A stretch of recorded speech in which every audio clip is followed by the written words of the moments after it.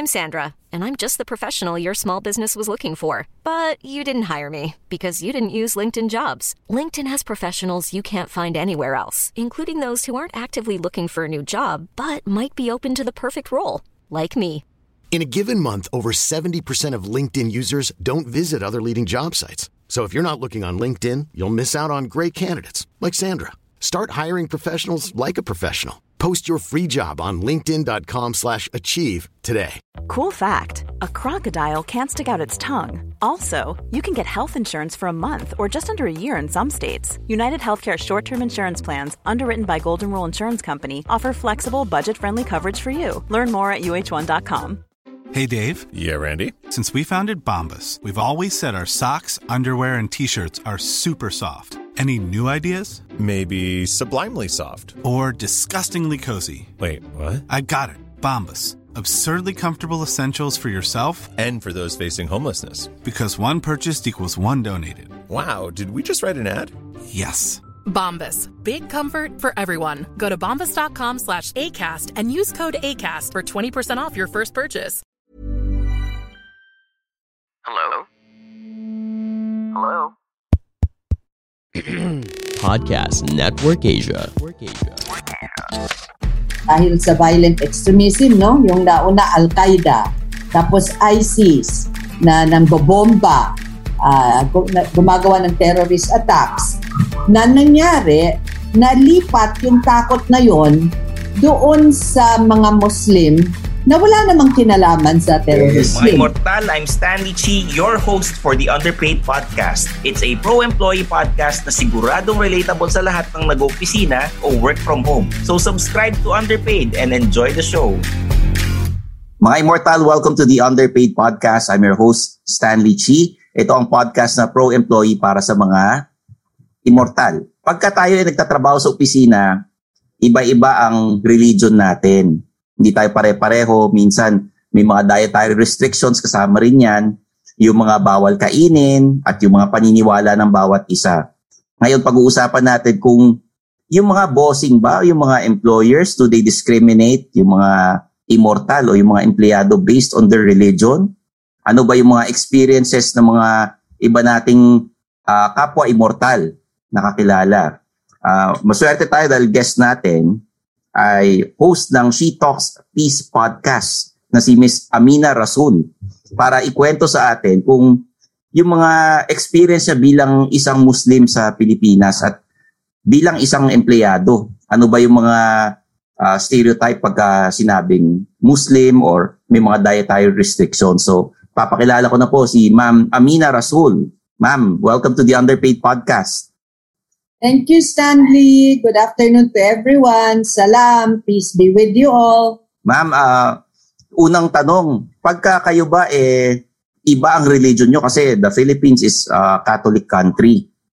Pag iba yung religion ninyo, tapos natanggap ka sa isang opisina, may mga stereotype po ba na nararanasan ng mga kapatid natin na Muslim?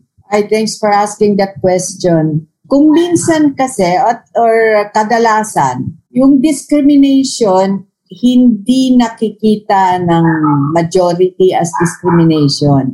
Kasi siyempre, kung ang Pilipinas 90% Catholic, kaming mga Muslim 8% lang, meron mga Buddhist, meron pa nga tayong Jewish community, may Hindu.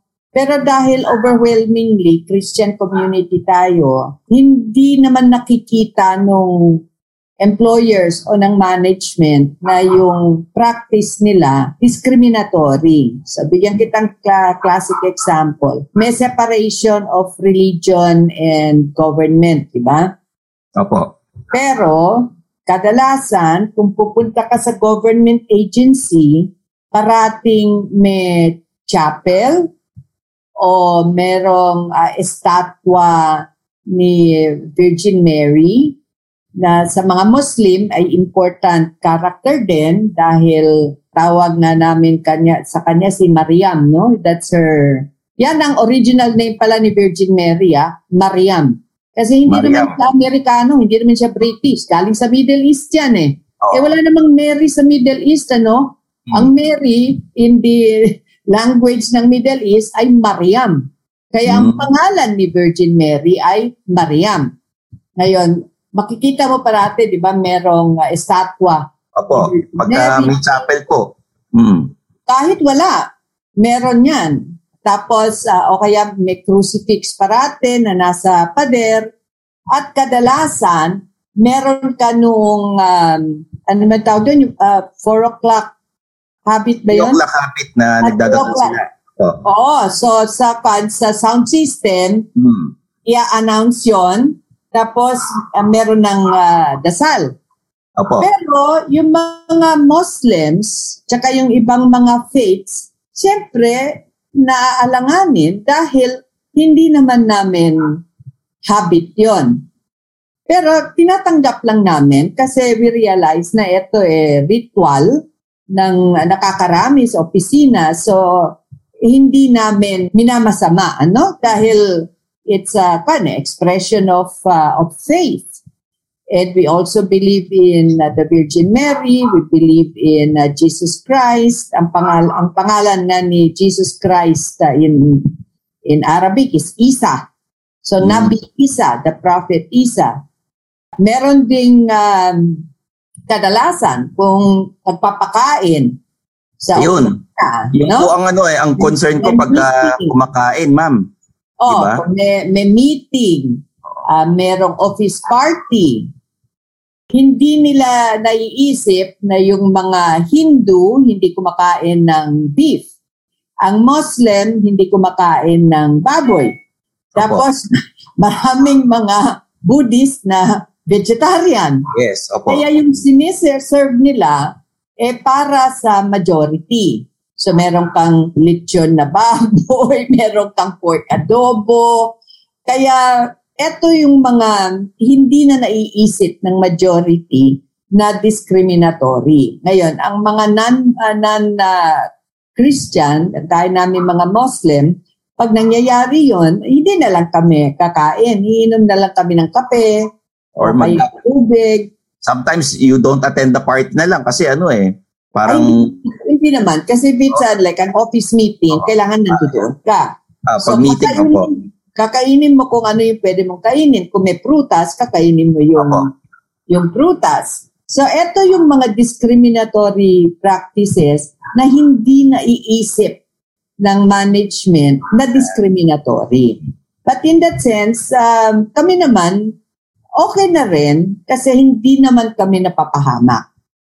Okay. Ang problema, kung meron kang discriminatory practice gaya sa hiring, na kung ikaw ay Muslim na babae at ikaw ay naka-mebelo, no? Yung tinatawag na hijab, immediately hindi ka na in the shortlist.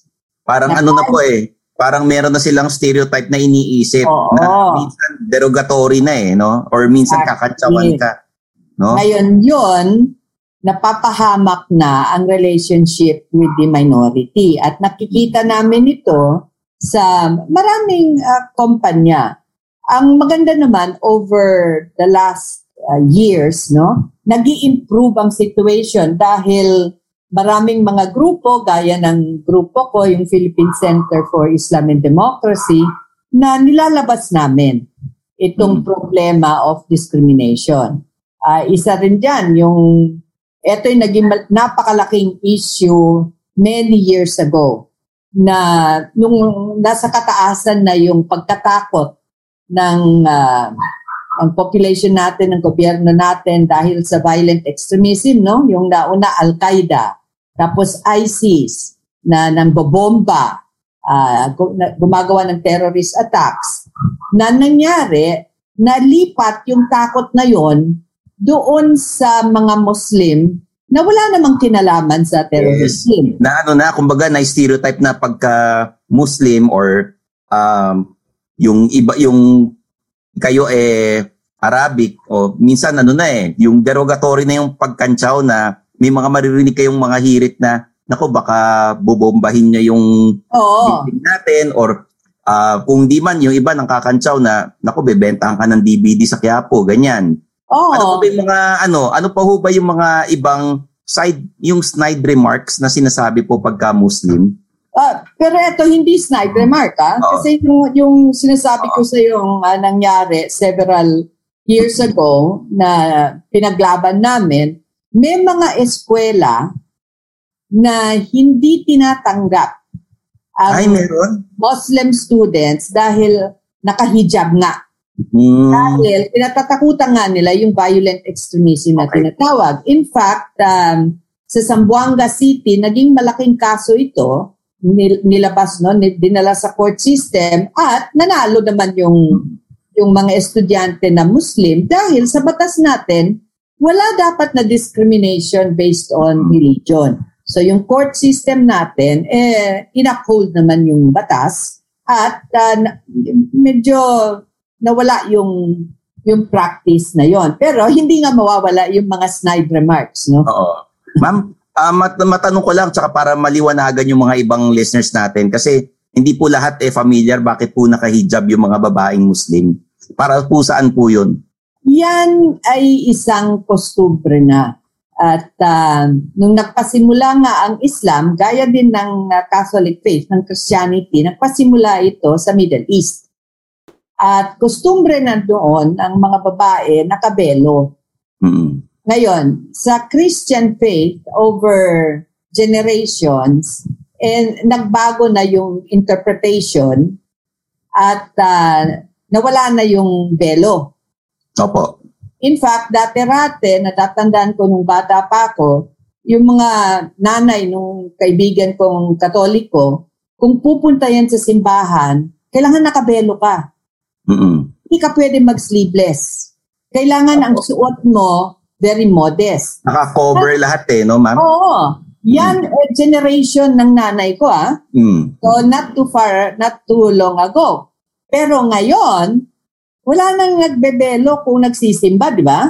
Opo. At marami nang naka-sleeveless. Opo. Na pumupunta sa simbahan.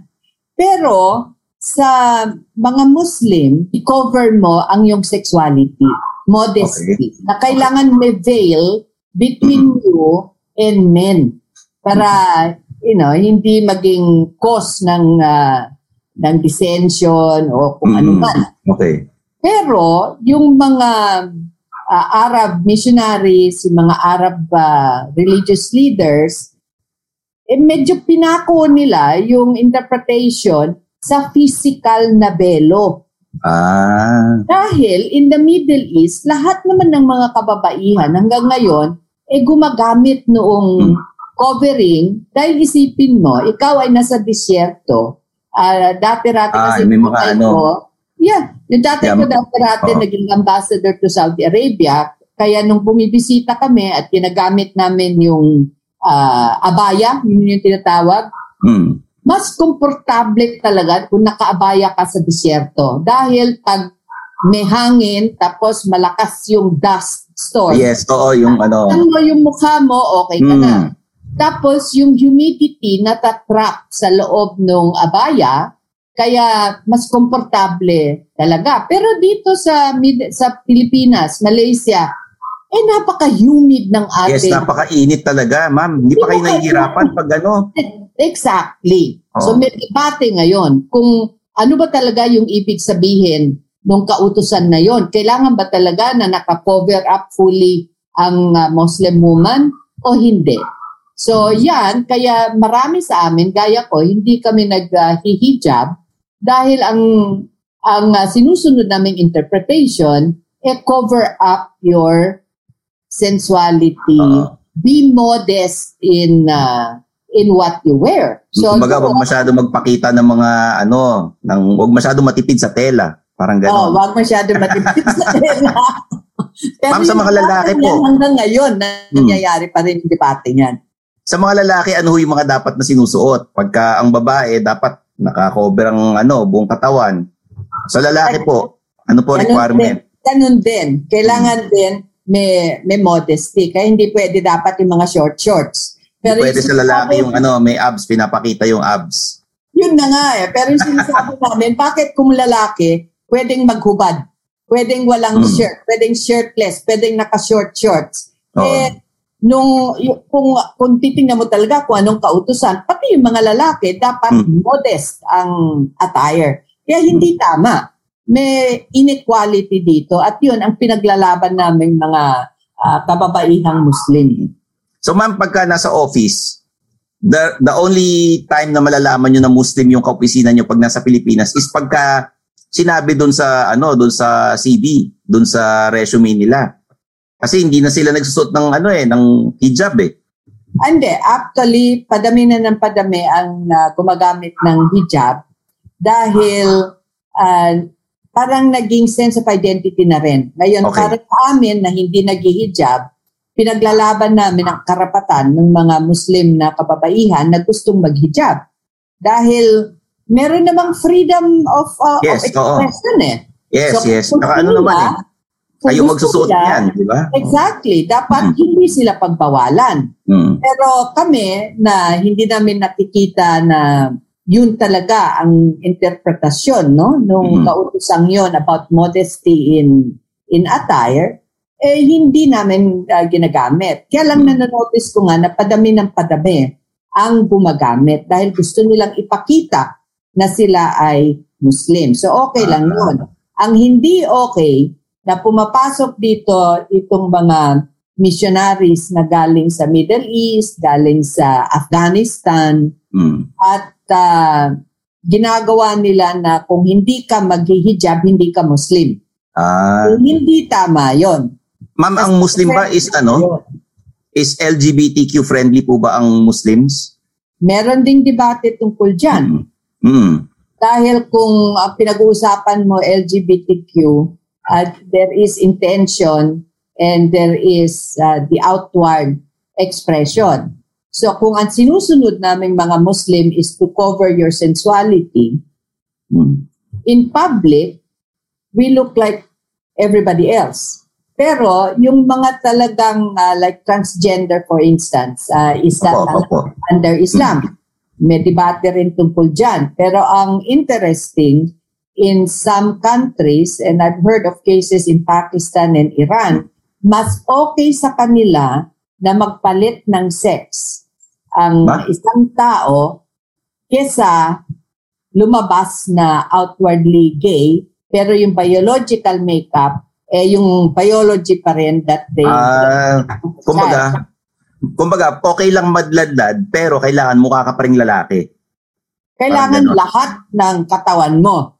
Kailangan lalaki ka pa rin. Pero yung kumbaga, mukha kang lalaki, pero okay lang magladlad ka. Okay lang na LGBTQ ka, pero kailangan wala kay paparitoke sa katawan mo.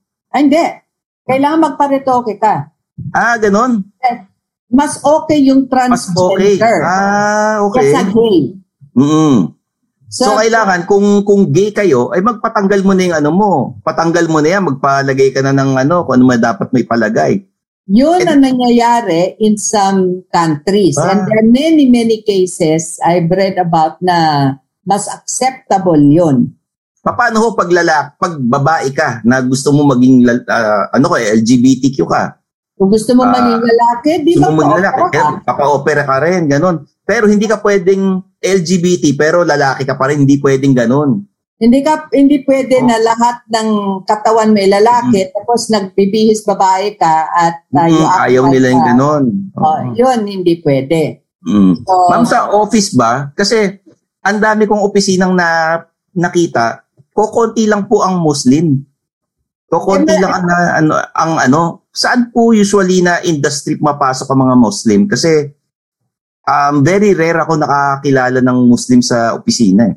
Kasi there are only 8% Muslims. Kaya natural lang na konti lamang ang makikita mo sa non-Muslim communities. Dahil karamihan, nasa Mindanao pa rin. Ngayon, sa Luzon at Visayas, outside of Muslim Mindanao, I think yung karamihan ng mga Muslim na makikita mo ay businessmen, businesswomen, mga entrepreneurs yan. So, usually ang business, ma'am, ng mga Muslim? Green Hills. Okay. Sa Green Hills, saka sa Quiapo. Yung mga nagbibenta ron. Ngayon, meron akong kukwento sa'yo tungkol sa Green Hills. Opo. Dati-rate, halos wala nang pumupunta sa Green Hills. Yung sa Tiangge, until nagsimula yung mga Maranao, Maguindanao at mga tausog traders na kumuha ng stalls dun sa Tiangge at nagbenta ng DVD, yung mga yung mga sa Quiapo, di ba? Nagbebenta ng DVD, nagpunta sila sa Green Hills. Green Hills at Perlas. Ngayon, naging very popular yung nagbebenta ng Perlas, yung mga Muslim traders sa Green Hills. At alam mo ba na naisulat pa nga ito sa isang high society magazine, Vogue, na kung gusto mo ng maganda at murang perlas, pumunta ka sa Green Hills in the Philippines. At ang kwento pa sa amin na members of royalty of Europe, gaya nung the Queen of Spain daw, ilang beses nang pumunta ron, incognito, para bumili ng perlas. Kaya noong pumasok na roon itong mga Muslim traders, nagkaroon ng increase doon sa business in Green Hills, and the Muslims contributed to the revival of Green Hills. Kaya doon mo makikita na kahit minority, nakakatulong sa ekonomiya ng Pilipinas. Ma'am, kadalasan pagka Muslim, nagbebenta rin daw ng salamin, yung mga eyewear. Sinasabi nila. Yan hindi ko alam. Dahil yung pinupuntahan ko lang yung mga nagbebenta ng perlas. Meron din sinasabi nila sa akin sa may Quiapo doon kasi magkakatabi dahil may Muslim community sa Quiapo and mostly sabi niyo po mga businessmen. Ngayon, ano po yung mapapayo natin sa mga listeners natin na pagka may kaopisina kayong Muslim or may empleyado kayong Muslim, ano yung mga dapat nilang, yung mga do's and don'ts? Well, unang-una, kailangan talagang, lalo na kung ikaw ay member ng majority, no? Kailangan medyo open ka doon sa sitwasyon nung naiiba sa'yo. At hindi lang mga Muslim. Meron tayong mga members ng indigenous peoples na discriminated against them. Meron tayong mga kapatid who belong to the Sikh faith, Hindus, Buddhists. So kailangan medyo bukas ang ating pananaw sa pagkakaiba ng mga kaibigan natin, mga kaopisina natin. At intindihin natin yung kanilang sitwasyon. So gaya ng pag-Ramadan at ang mga Muslims ay nagpa-fasting, sana naman medyo sensitive tayo doon at huwag kayong kumain, nakaharap ninyo yung mga kapatid Muslim. Kasi kaawa-awa naman katabi sa cubicle, no? Nagpa-fasting nyo saan, hindi pwedeng uminom. Kahit na hanggang end of day. Tapos ikaw ay umiinom ng Coke at kumakain ng Jollibee. Medyo naman, huwag naman. So you have to be sensitive about things like that. Okay. Pagka gamot, pwede naman sila uminom ng gamot, ma'am, pagka kinakailangan. Hindi. Kung ikaw ay kailangang uminom ng gamot, exempted ka sa fasting. Kasi yung gamot na nilulun mo, that's already considered a violation of the fast. Ngayon, kung gusto ninyong kaibiganin yung mga Muslim at alam nyo na Muslim ito, di batiin nyo. So, pwede nyong sabihin sa mga kaibigan nyo, salam. Salam means peace. So, at siguro naman mas gagaan yung araw yung mga kaibigan ninyo kung ipapakita ninyo na tinatanggap ninyo yung mga kaopisina ninyo na naiiba. Ma'am, let's talk about your podcast, She Talks Peace Podcast. Ano po yung pinag-uusapan ninyo rito at kadalasan na mga topics, no? Tsaka tuwing kailan to mapapakinggan at do you release episodes every week or twice a week? Ano po ba? I thank you for that, Stanley. Napasimulan namin itong She Talks Peace last year dahil nga sa COVID at hindi kami makaikot, hindi kami makapagpursige doon sa aming mga capacity building, yung education, yung mga kapatid nating Muslim at naisip namin mag-podcast. At marami akong kaibigan na nasa conflict areas, Southern Thailand, Myanmar, hindi lang Mindanao. In fact, meron akong mga kaibigan na tiga-Ukraine.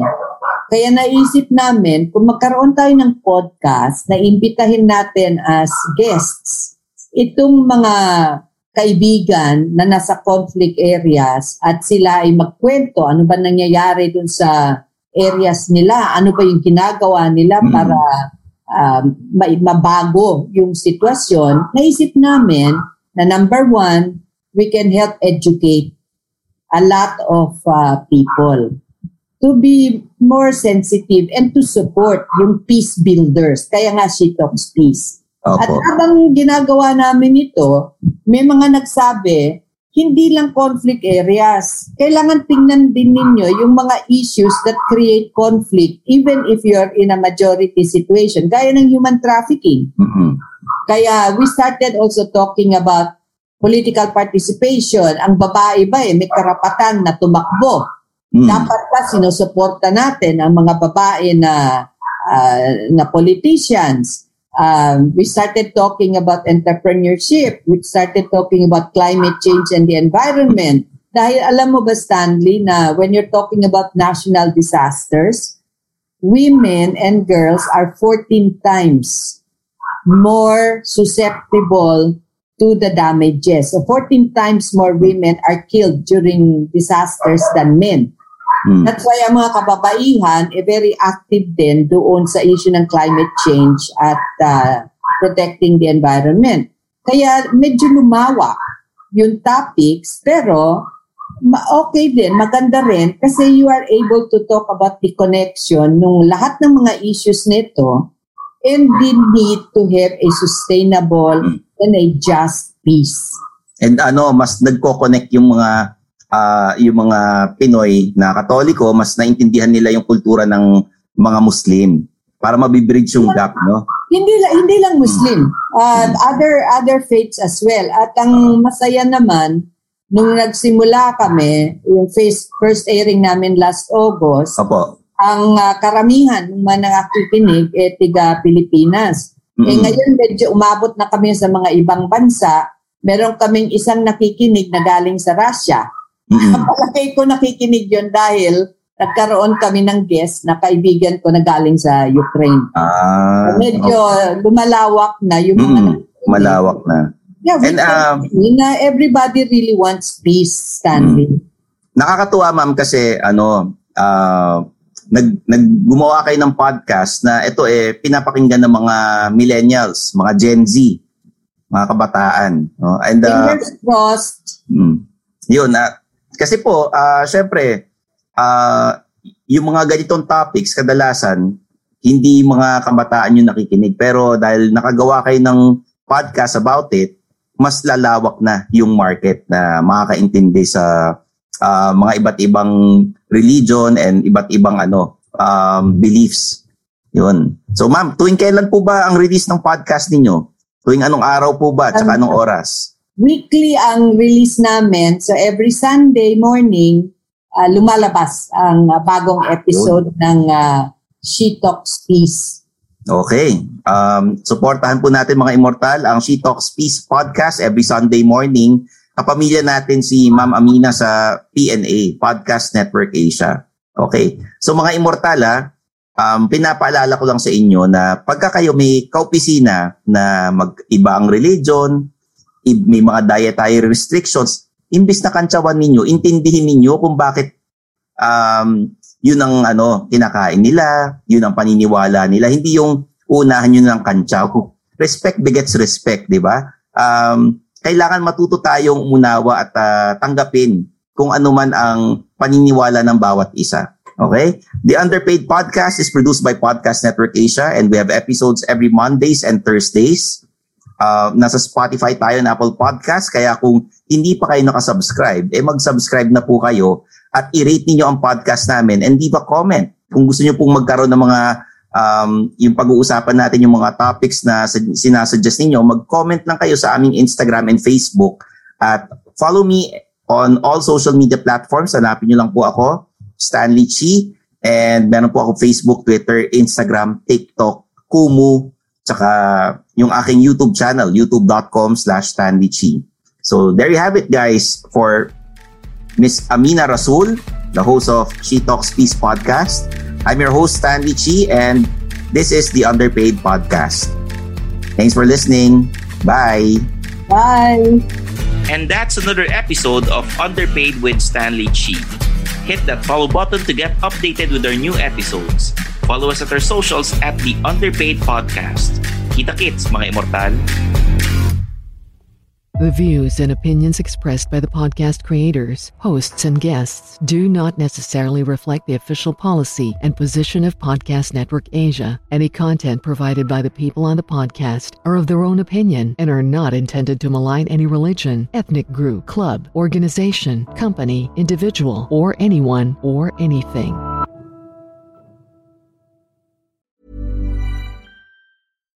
Hi, I'm Daniel, founder of Pretty Litter. Cats and cat owners deserve better than any old-fashioned litter. That's why I teamed up with scientists and veterinarians to create Pretty Litter. Its innovative crystal formula has superior odor control and weighs up to 80% less than clay litter. Pretty Litter even monitors health by changing colors to help detect early signs of potential illness. It's the world's smartest kitty litter. Go to prettylitter.com and use code ACAST for 20% off your first order and a free cat toy. Terms and conditions apply. See site for details. Even when we're on a budget, we still deserve nice things. Quince is a place to scoop up stunning high-end goods for 50 to 80% less than similar brands. They have buttery soft cashmere sweaters starting at $50, luxurious Italian leather bags, and so much more. Plus, Quince only works with factories that use safe, ethical, and responsible manufacturing. Get the high-end goods you'll love without the high price tag with Quince. Go to quince.com/style for free shipping and 365-day returns.